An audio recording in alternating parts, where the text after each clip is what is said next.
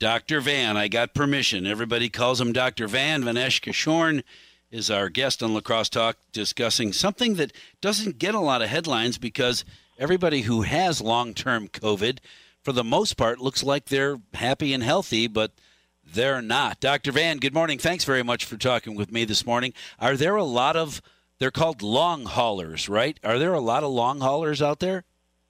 Yes, yeah, absolutely. Thanks for having me, by the way. But, we estimate right now that anywhere between 10 to 20% of people who get COVID could have long-term symptoms. And that doesn't sound like a lot of people from the percentage-wise, but when you think about how many people in the U.S. have had COVID, almost 80 million people, that's a lot of folks out there suffering from long-term symptoms. Yeah, wow. And what kind of symptoms are they dealing with? Everybody the same? No, we see a couple of different types. Probably the most common, I would say, is really profound fatigue. So patients will say that they do something really simple, like take out their trash, go for a small walk with a dog, and they may have symptoms of fatigue lasting for hours or even days after that. Really? We also see a lot of shortness of breath, too. Yeah, it's quite disturbing, unfortunately. Yeah, wow. So it's just, it's draining. The COVID has drained all their energy and their ability to have a life. Yeah, exactly. That is a phrase that I hear quite a bit, that draining, just draining of energy. And so what kind of treatment do you give somebody who is simply drained? Mm-hmm. Well, when we first see patients who have this condition, the first thing we do is rule out to make sure nothing else more serious is going on, like a blood clot or a heart issue, because all of those things can contribute to that fatigue. There also can be some electrolyte problems and appetite issues and malnutrition. But with all of that, if that's ruled out, then the first thing that we do is we just help patients recover in the appropriate fashion. A lot of patients, when they get COVID, they're just so sick of being sick that they try to jump back to their normal lives, oftentimes causing worsening of their symptoms because, like I said, the fatigue is just so severe. So we walk with them hand in hand and help them recover in the appropriate fashion and the appropriate pace, which for a lot of folks can be hard to stomach sometimes. Yes, hard to stomach. I saw what you did there. I noticed that right away, Dr. Vanich. You can't fool me. All right, so, I don't know. I talked with so many people who have had COVID and got over it, and some, I know a couple of people who've had it twice and got over it and have no other long-term symptoms. How frequent is it you'll get COVID and you might be a long hauler?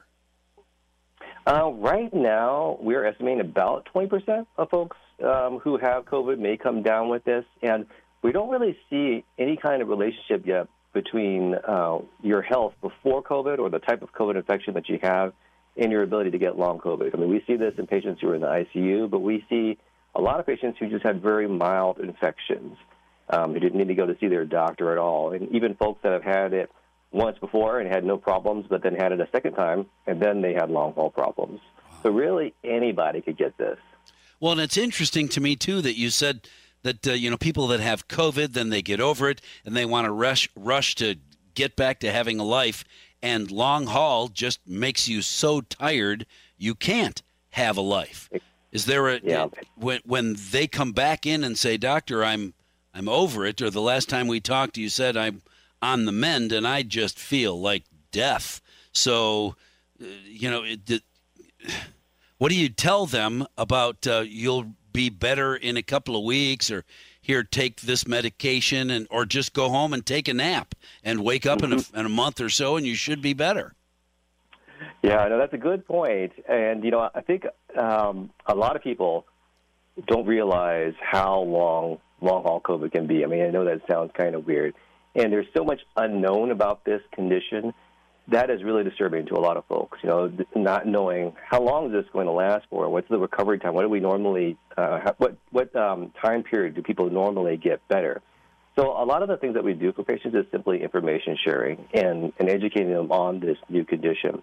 And we remind them that many patients, even the early ones, they take up to 6 months to get better, while some patients are still suffering this from a year or more out from their infection. But they all improve slowly, and it's just a matter of keeping things in perspective, remembering where you came from, and slowly progressing forward. So if you are a person that has had COVID and you just don't feel all the way right, it's that's a reason to go see your physician and see if you are a long hauler.